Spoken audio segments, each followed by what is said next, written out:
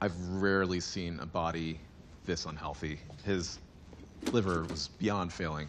He had early and late onset diabetes. His cholesterol was unheard of. Sorry, Leo. Well, you know, some jerky makes everything better. The man truly should have died several natural deaths by now. Wait. Should have. Get the lights, please. I noticed an irregularity in his tox screen. What kind of irregularity? Poison, specifically warfarin.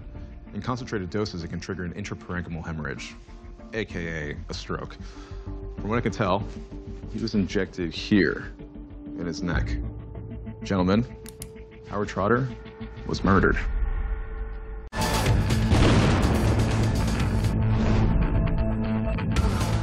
Keep up with our antics by subscribing to our channel.